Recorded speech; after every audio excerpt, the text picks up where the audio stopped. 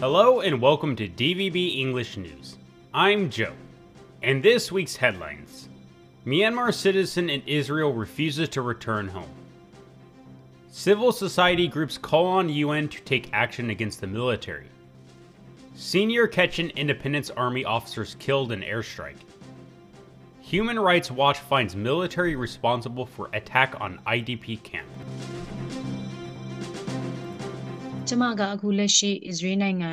Sangra Maran is a Myanmar migrant worker in Israel. She sat down for an exclusive interview with DVB to discuss how her life has changed since the Hamas attack on October 7th. Her job was put on hold as Israel escalates its war on Hamas and Gaza. Sangra Maran told DVB she has concerns about her income. She now spends her days seeking safety in a bomb shelter. But she said that she would rather stay in Israel than return home to her family in Myanmar. Sangra Maran added that life in Israel is much better than in Myanmar. She criticized her home country as neighboring Thailand has repatriated its citizens from Israel. But she would refuse to return given the insecurity and war in Myanmar since the 2021 military coup. At least 440 civil society organizations, or CSOs, issued an open letter to the UN General Assembly on October 17th.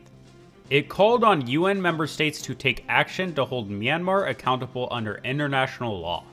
This statement follows last month's warning from the UN High Commissioner for Human Rights, Volker Turk, detailing military airstrikes, artillery, and arson attacks against civilians.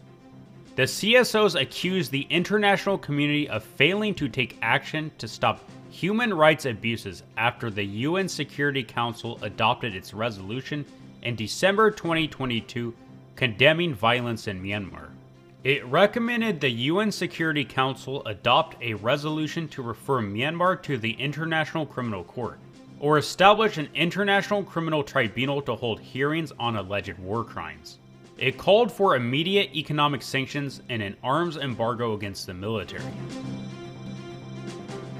Senior Kachin Independence Army officers were killed by airstrikes carried out on the KIA Brigade 9 territory in Pakant Township on October 16th.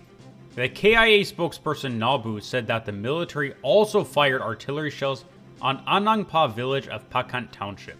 Nabu added that the assault may have been a retaliation for a KIA attack on a military column that reportedly injured senior military officials.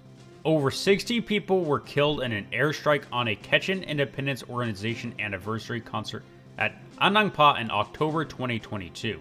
Richard Horsey is the senior Myanmar advisor at the International Crisis Group. We've obviously seen a small number of really horrific atrocities.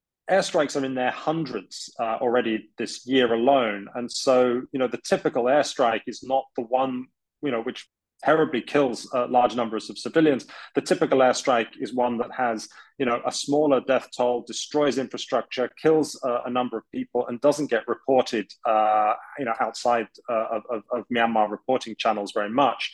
And so I think while, the world is aware of some of these really serious incidents, there isn't a general awareness of this, the sheer number of airstrikes that are being launched against civilian targets in many cases. That was Richard Horsey, the senior Myanmar advisor at the International Crisis Group. Human Rights Watch determined that an airstrike carried out by the military was responsible for the death of 29 civilians at the Moonlight Kiet Internally Displaced Persons, or IDP camp on October 9th. HRW experts interviewed witnesses and reviewed photos and videos of the aftermath.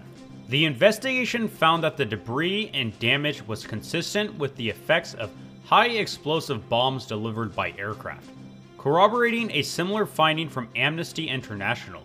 Regime spokesperson Zalmin Dun claimed that the blast was caused by an explosion at a KIA storage facility. And that's all for this week's headlines. I'm Joe.